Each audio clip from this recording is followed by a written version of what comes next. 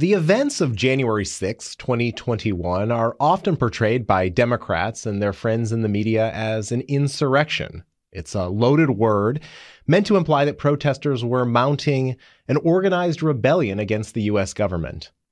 That description might fit the left's narrative of what happened on that day in Washington, D.C., but it's a far stretch from the truth, according to our guest today, Julie Kelly, author of a new book, January 6th, How Democrats Use the Capitol Protest to Launch a War on Terror Against the Political Right. Julie is also a contributor to American Greatness. It's great to have you here at the Daily Signal. Rob, thanks so much for having me.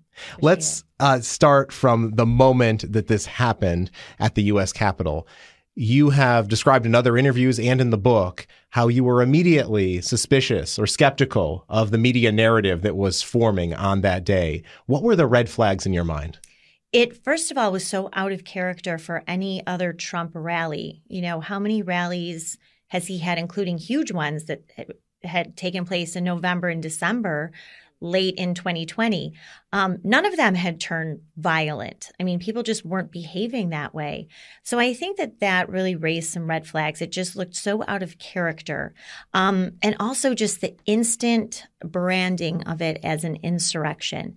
That word was planted, seeded very early that day, and then it just kept rolling. So you had lawmakers referring to it as an insurrection while it was going on. Joe Biden gave his speech at like 4 o'clock that day. He called it an insurrection. George W. Bush called it an insurrection. Like, where did this term come from? So to me, it just sounded like collusion. Like it was like a Fusion GPS type orchestrated campaign, PR campaign, but then a little more sinister behind the scenes. Like, who provoked this? How did this all happen? So that's some of the things I detail in my book. I'm glad you brought up the point about the word insurrection. Mm-hmm. Tell us why this was not an insurrection. And then I want to go a little bit deeper and ask about some of the things we see now playing out in our politics today, including in some congressional races where they're trying to use that same term to get some members of Congress thrown off the ballot. That's exactly right. And I think that should raise red flags in people's head. Was this just an organic uprising incited by Trump and the Democrats just happened to be weaponizing it, not just government agencies, but politically? Or was this mainly orchestrated and executed by Trump's political enemies? Of course, he has a lot of them, to do exactly what they're doing right now. So yes, they're targeting these people as insurrectionists, but how can you overthrow a government with no weapons, with no orchestrated groups who were doing it? Of course, the only person who had a firearm or used it that day was the officer who shot and killed Ashley Babbitt. You have kind of these ragtag militia groups. They also did not have any weapons. So the idea that this was an insurrection to overthrow the government that day just makes no sense. But it's a term that the public could grasp super easily. Politicians could, Joe Biden, everyone in charge. And so that is now, of course, no one's been charged with insurrection, but it doesn't matter. It's just lawfare and it's propaganda. Yeah, it certainly seems like they are politicizing it to the extent that they can benefit in their own elected offices and pursuing an agenda that they want to do. Now, the interviews you have done reveal what you just remarked on. This was a rather spontaneous event. It was a protest that started at the other end of the National Mall near the White House and proceeded to the U.S. Capitol. As you did these interviews and learned more about the day, what are some of the most revealing details that you want to share with our listeners? So first of all, Rob, the idea that Nancy Pelosi and Muriel Bowser kept the Capitol intentionally insecure that day. I've spoken with the D.C. National Guardsmen. They were stationed at the Armory at 6 a.m. that day. They were waiting there, about 1,200 of them, and they were not activated and deployed until 4 o'clock that day. Now, why? So why did they leave it intentionally unsecure? Why then, right before the session started, did you have two things happening at once? One, the alleged discovery of the pipe bombs, who, by the way, we still don't know who the pipe bomber is. And then two, the first breach of the perimeter, the grounds, which happened when one man, after famous Ray Epps, whispered in his ear, he knocked down these bike racks and ran out. This happened about 10, 15 minutes before the joint session commenced. So you have all these interesting timelines. Now, the people who were at Trump's speech were still there. Trump's speech didn't end until 1:15. By the time they walked to the Capitol, a lot of whoever the instigators were, the provocateurs, the undercover agents, the informants, the rabble-rousers, they had already started a lot of the chaos that we saw. So people who were coming from Trump's speech really didn't know what was going on. And as I say repeatedly, Rob, the people who wanted the proceedings that day shut down were not Republicans, they were Democrats. They did not want the airing of all of the evidence of fraud, which would be 2 hours per state. You had senators working with Republican House members to contest those results, ask for the 10-day audit, and have 2 hours of debate over it. Democrats did not want that. It was the Democrats who wanted the proceedings that day shut down, not Republicans. And of course, they got what they wanted. Yeah, thank you for providing that important historical fact and also that context. Let's go back to that time period. So here we are, and you read about this in the book, 4 days after this highly contentious election in which there were millions of mail-in ballots and absentee ballots yet to be officially counted. The news media declared Joe Biden the winner. I believe it was a Saturday afternoon when that happened. And immediately afterward, the Trump campaign began to raise some concern about some irregularities. Well, they were doing it even before that announcement was made. But then even in the weeks leading up to that, you had a number of members of Congress, House members and senators who, as you said, wanted to have this 10-day audit. Right. Why were Democrats so intent about plowing through and carrying out this, as you said, on January 6th? Well, because they did not want any of the evidence of voter fraud to be exposed. And that's why the media immediately announced Joe Biden the winner. You're right. It was that Saturday, I think the 7th or 8th of November. Then they branded any inquiries about what happened into the election the big lie, which we still hear to this day. But look, all you have to do is look at that Time magazine article that was written in February of 2021. They admitted not just, as you're saying, all the malfeasance with the mail-in ballots and people who were curing ballots when they shouldn't have been, but just this whole orchestrated effort with big tech, national news media, business interests, everyone collaborating to take down Trump. Now, what's interesting is they war-gamed out this whole thing under something called the Transition Integrity Project. I write about it in my book. They use the word insurrection 4 times in that plan. So they were already planning that this was going to be their excuse for Trump. He was going to call in the military.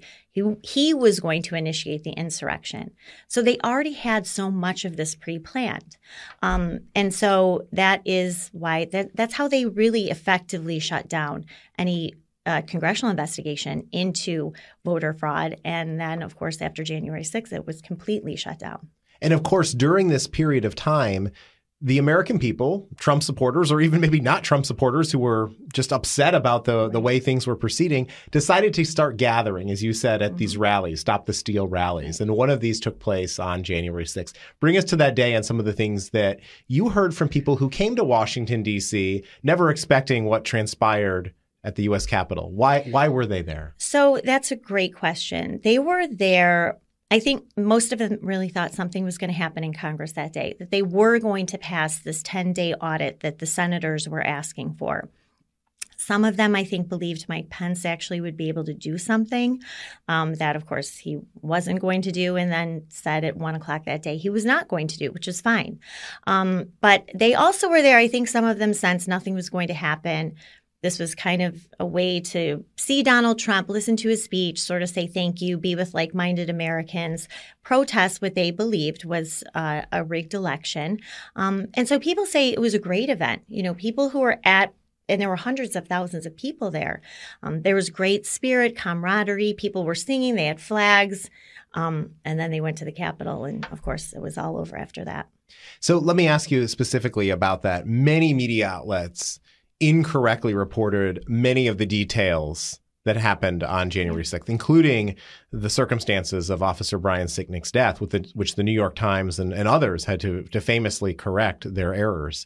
What stands out to you as some of the most egregious falsehoods that the media put forward in the aftermath of that day? So the Officer Sicknick story has to be at the top of that list because what happened, Rob, as you know, 4 Trump supporters died that day.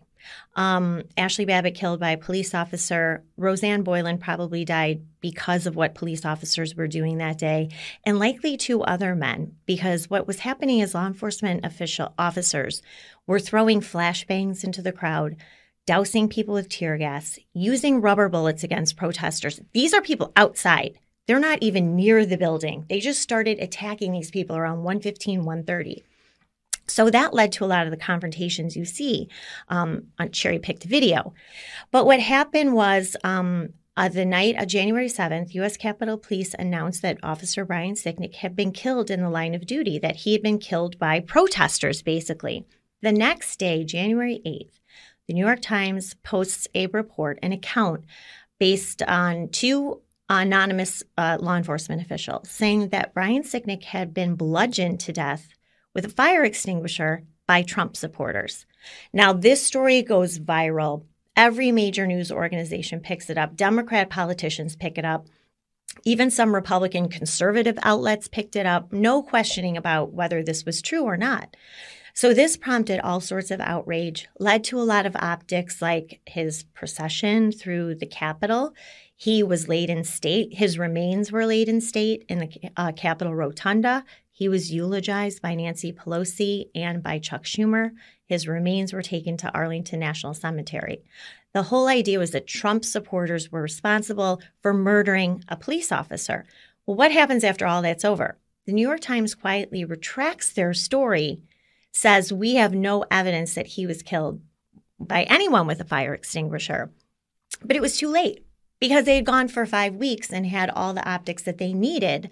And it even made it into the House Democrats' impeachment memo, that New York Times citation, and it's still in there. So one of my big questions is if January 6th was so bad, why do they have to lie about it? That's just one of the big lies that they told. Well, of course, the D.C. coroner comes out in April and says Brian Sicknick died at the age of 42 of natural causes, a very untimely, unfortunate death, but had nothing to do with what happened on January 6th. Yeah. Thank you for helping to clarify and expose. As you and I both know, when something is out there for as long as that was, the impression is already made in so many people's minds. And so they're not going to see the retraction or the correction. Nope. Let's talk about the other tragic death that happened that day, and that's Ashley Babbitt. You mentioned her name. A lot of controversy surrounding that. She was unarmed at the time she was killed. What do you want our listeners to know about her death? That it was so unnecessary, that they covered up the name of the police officer who shot and killed her. They covered that up for months, including the news media. Now, Rob, think about that. In any other situation, especially in a race, I mean, you had a black police officer shoot a white woman. Race had nothing to do with it, but that's not how the media works, right? So in any other situation, his name would have been released. You would have, they would have scoured his social media, known where he worked before, talked to his relatives. None of that happened. His name was concealed for months. He was then, heralded as a hero. She, in the meantime, was completely vilified by the news media as a QAnon supporter, that she sort of deserved what happened to her. 5'2", a veteran, longtime veteran, tours of duty overseas, unarmed, and was trying to climb through a window. Now it looks like new video that came out is that she was trying to stop the man who was smashing the window. There's some video that shows her punching him in the face to get him to stop. And there's speculation that she was trying to get through that window because of the violence that was happening around her and trying to escape. Yeah. Watching Tucker Carlson's special and hearing from her mother and husband is just so sad. And particularly how they treated her body after she had been shot as well. Right. And that's why they want to conceal a lot of this video, Rob, which is the 14,000 hours of surveillance video that they're keeping under wraps. They don't want the public to see how her body was handled by police officers, basically dragging her down these stairs, face up, just so disrespectfully. And so just the way she's been treated in the media, and millions of Americans who feel the same way, that she deserved what was coming to her, and they think it's unfortunate that more people weren't shot that day. And Roseanne Boyland is another woman who died that day. They mishandled her body too. She was dragged through that tunnel after police basically contributed to her death and hidden inside the rotunda near Steny Hoyer's office by 2 Capitol Police officers until paramedics arrived and declared her dead. So there's a lot still to uncover. The January 6th committee has no interest in this, but I do think some of the evidence will come out in these trials. Yes, well, certainly. And our prayers go out to not only them, but their families who are still grieving. You've talked about the police, and you write in the book that they were responsible for a lot of the violence that took place through some of their actions, which you have already mentioned in the interview. As you reported this, what did you discover about the police and the steps that they were taking that led some people to act the way they did? I was shocked. I remember the first man, he's still in the DC jail. He sent me a video that he had taken that showed police throwing flashbangs into the crowd, and I was shocked. Now, this was 4 months after I had started reporting it. I had never seen anything like this. So you see him saying, look at this, they're throwing flashbangs into the crowd. They're exploding in people's faces. And then they were throwing something called sting balls, which when it hits the ground deploys these rubber bullets. So you see people bleeding from these rubber bullets. And I thought, well, why were they doing this? These people were basically outside on the grounds. They had flags. They were singing. Then all of a sudden, DC and Capitol Police started attacking them. Again, I think that's why there were not National Guardsmen there. Because if you had the 1,000 or so National Guardsmen, they would say, well, you can't do this to people. Why are you provoking them? So that's why you see the crowd turn. They were very supportive, back the blue, Trump, whatever. And then you see them start screaming at police officers. And that is why. In some instances, they were tackling, they were punching protesters, spraying them directly in the face. Now, these aren't even people trying to get into the building. So this is why I write in my book that the law enforcement officials there, DC Metro and Capitol Police, were the provocateurs that day. And that is what I think their marching orders were, is to get the crowd riled up so you would see all of these brawls that we did see. And so another reason why they want to keep the video under seal. Sure. And naturally, if you or I put ourselves in that position and we feel that we're being attacked, I mean, I can only imagine the natural human reaction to a situation like that. Right. You also talk about the FBI having informants at the Capitol that day. This is one of the areas where I feel like we still are missing a lot of information. What can you tell us today about what we've learned so far?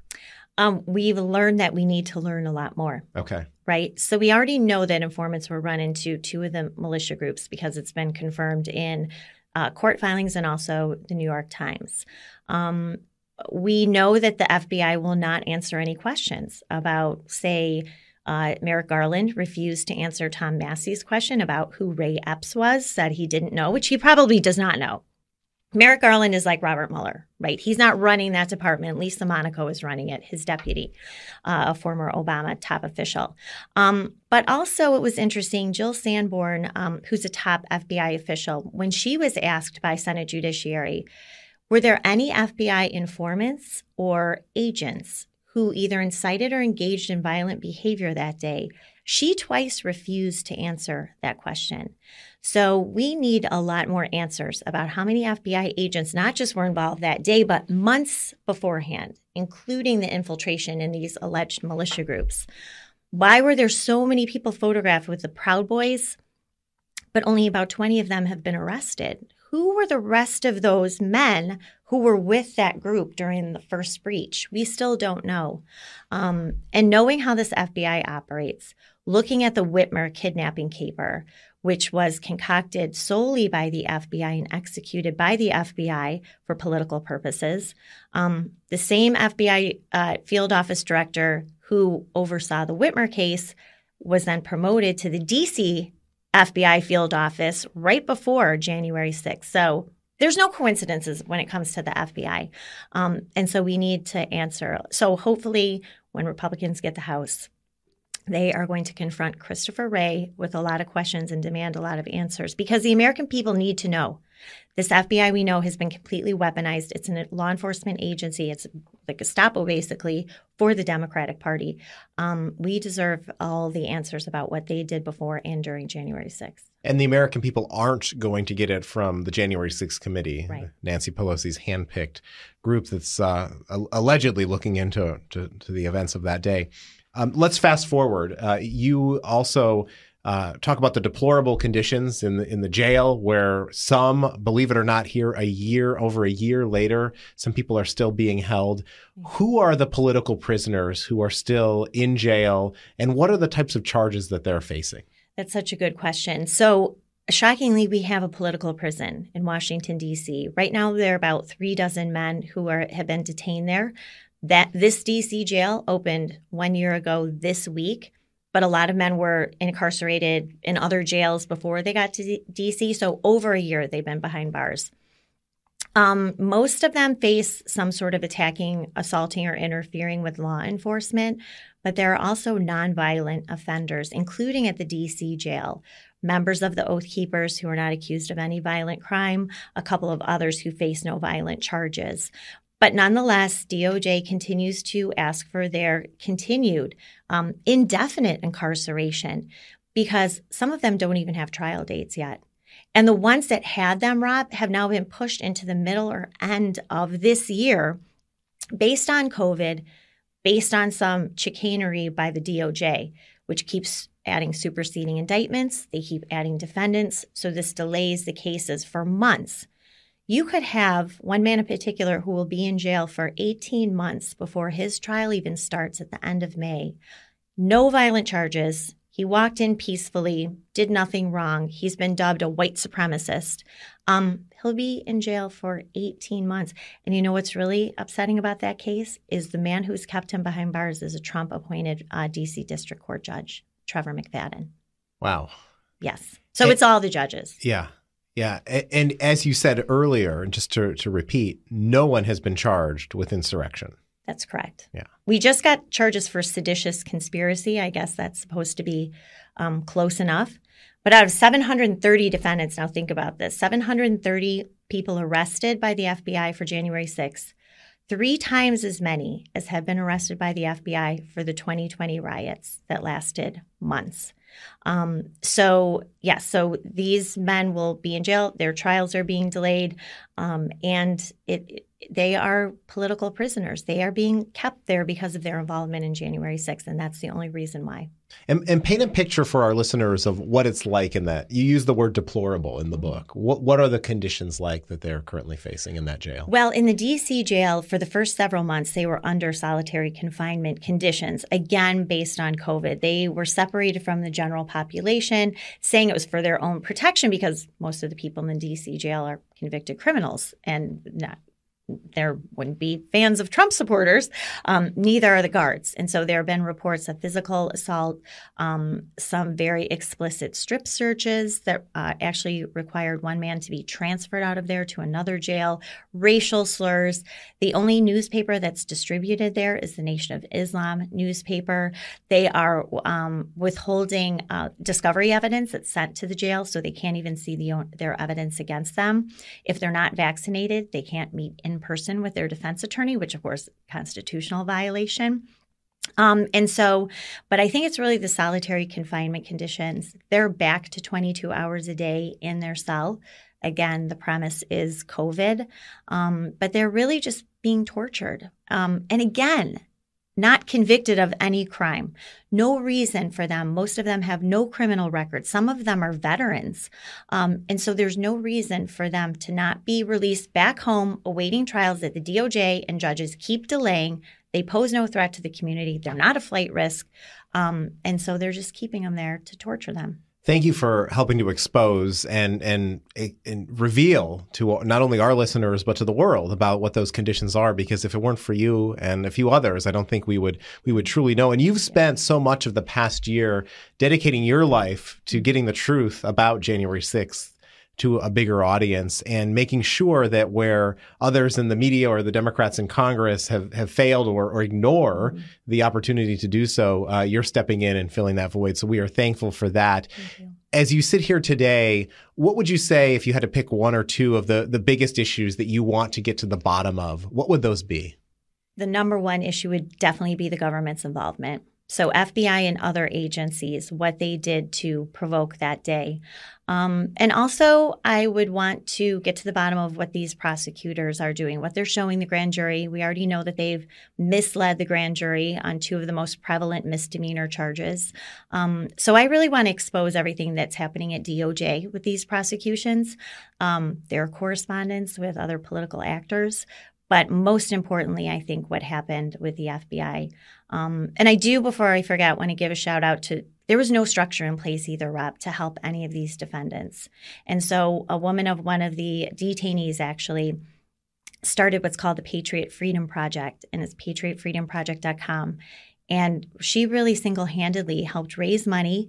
Dinesh D'Souza contributed $100,000 to it, which really got it started because no lawyers would step up and help these people. So I do think the narrative is shifting quite a bit, and we are seeing some lawyers and people step up to help them. But there was a huge vacuum there. And you're dedicating a portion of the proceeds from the sale of your book to that. We'll make sure to link to it in the transcript and in the show notes. Thanks. So looking back a year later and all of the work that still needs to be done, why are you still dedicated to doing this? I mean, I imagine you've come under personal attack from those on the left for seeking the truth. What motivates you to keep going, and why should the American people still want these answers? That's such a good question, because this is wrong. It should not be happening in America. You know, Rabbi, I talked to the wife of a detainee the other night, and she's like, I never thought this would be happening in America. It just should not be happening. The Democrats should not be using the weapons of war against American citizens. And they are. And they're escalating it. They're doing it with the J6 committee, but they're certainly doing it with this DOJ and FBI. It's just wrong. And if we are going to keep our country protected from the enemies in our own country, which is the left and the Democratic Party, then we need to expose what they're doing. And so I think I keep doing it because it's right for the country, but also on behalf of all of these people whose lives are seriously being destroyed and really had no one to speak up for them. So that's why. Thank you, Julie. Thank you for what you're doing. Thank you for writing the book. Again, it's called January 6th, How Democrats Use the Capitol Protests to Launch a War on Terror Against the Political Right. Thank you for visiting with the Daily Signal today. Thanks so much for having me.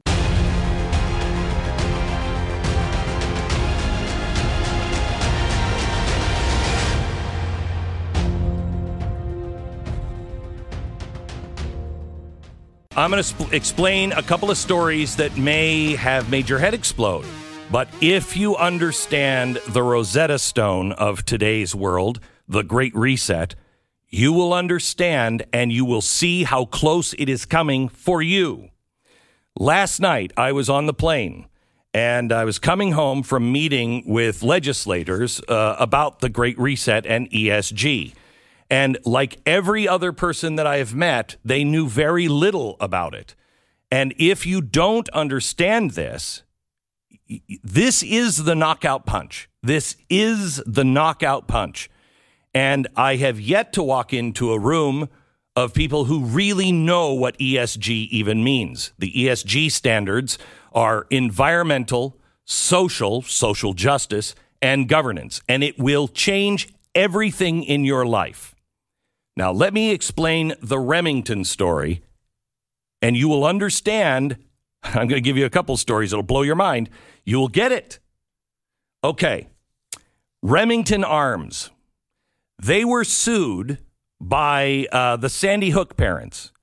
Now, we know the gun is not responsible. It's not responsible for killing. Guns don't kill people. People use guns or they use baseball bats. And any gun company will fight this one all the way to the Supreme Court. Why? Because if the gun company can be held responsible, well, then they're going to probably go out of business. And I'll explain that in a second. Okay? Everybody will say they'll be more responsible. No, they won't. They will go out of business. I'll tell you why. So yesterday, Remington Arms reached a settlement worth $73 million with the families of victims killed in the Sandy Hook Elementary School shooting.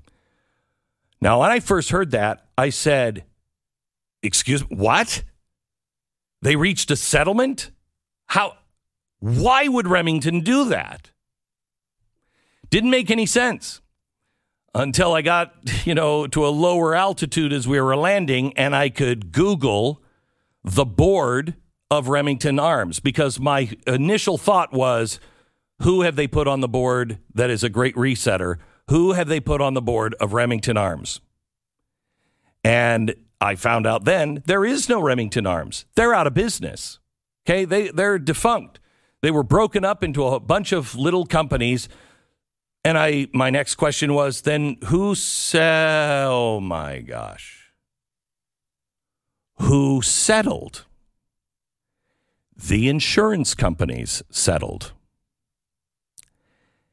Now, what do we know about the insurance companies? The Great Reset, the gun argument. Well, we know that the government and the financial institutions in New York for sure, but it has been happening elsewhere, but out in the open in New York, they have been pressuring banks, don't do business with any gun companies. Because that'll make us have to look into you guys, because maybe you're not trustworthy, because we think there's some things wrong with gun companies. Okay, so the financial sector started to do this before ESG. But they also pressured the insurance companies. This is too big of a risk on you. Stop insuring these people, and you will stop gun manufacturing and sales. So now $73 million has been settled by the insurance companies. Anybody who believes in the Second Amendment would have fought that to the Supreme Court and would have won. This can't be reversed now because it's a settlement. You can't bring it to the Supreme Court. So what does it mean? It doesn't mean more litigation for other gun companies. It means that now insurance companies have to look at every gun company and say, are we willing to risk this? Because they're all going to be brought into court, and we may have to settle. We may have to, staff up our attorneys for anyone who's ever been killed by a gun. First of all, gun companies, your rates for insurance have just gone through the roof. Gun stores, your insurance is going to go through the roof, if they even insure you. And ESG is saying no to insurance. That is what's happening. This is an end run around the Second Amendment. It was settled by insurance companies. Insurance companies are being leaned on by the government and the banks and ESG not to do any business. They've just allowed the rates to go through the roof and an excuse on why they can't insure gun companies or gun stores. Guarantee you that's what that story is about. Another story that broke yesterday. Big oil and the climate crisis, the fight to hold PR firms accountable. So do you remember last year the House had a hearing where they brought in all of the oil guys. They're like, what have you done for global warming? Because you're just setting the whole planet on fire. Remember that? Well, what's her name? Rhymes with baloney. Carolyn Maloney. She is the chair of the Committee on Oversight and Reform. At the end of that, she issued subpoenas to ExxonMobil, Chevron, BP America, Shell, and the American Petroleum Institute, also, strangely, the U.S. Chamber of Commerce, for documents. And the documents were regarding climate, including marketing, advertising, and public relations material. Now, here's the story in Bloomberg. See if any of this is answered with the Great Reset. Campaigners say this step foreshadows a showdown between lawmakers and PR executives, with the latter expected to be called on as witnesses to the fossil fuel industry's climate disinformation campaign. The industry's climate disinformation campaign. You hear how Bloomberg is already phrasing this?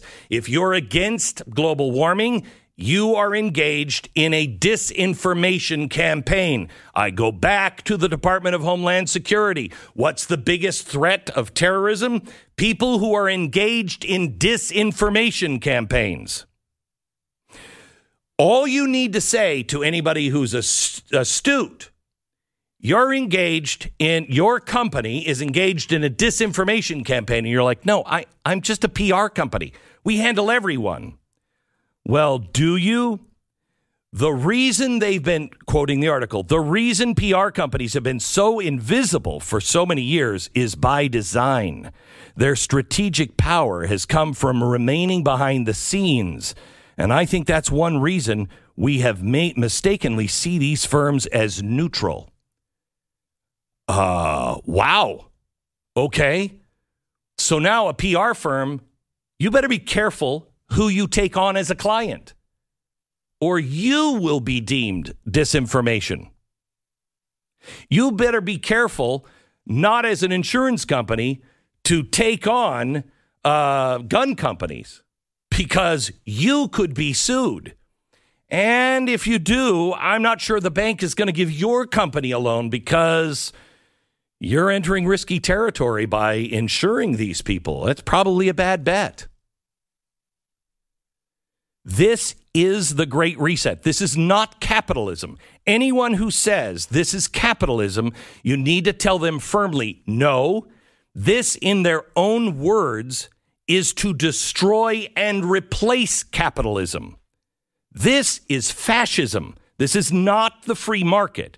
These are people who believe they know better, and they lean on people. You're going to do it our way, or you're going to be out. Let me give you one more story. And I can't find it. That sucks. Oh, here it is. I'm sorry, because I'm looking at the deal and I'm seeing one that just says avocados. And I'm like, what is that? Okay, avocados. Avocados have now been stopped because somebody in inspections was yelled at by a Mexican as they were inspecting and it was so bad, it went all the way to the White House. This guy was yelled at and treated poorly and unfairly. And so the White House said, hey, you better not treat our inspectors and say naughty things to them. We're stopping all avocado imports. That's literally what they say it's caused by. A spat between a Mexican and a U.S. government official. Really? Really? The president of Mexico says, no, that's not it. We can't sell avocados to the United States until we bend our will to Joe Biden on environmental issues. That one makes a little more sense than, oh, Dad, he called me a name. This is fascism.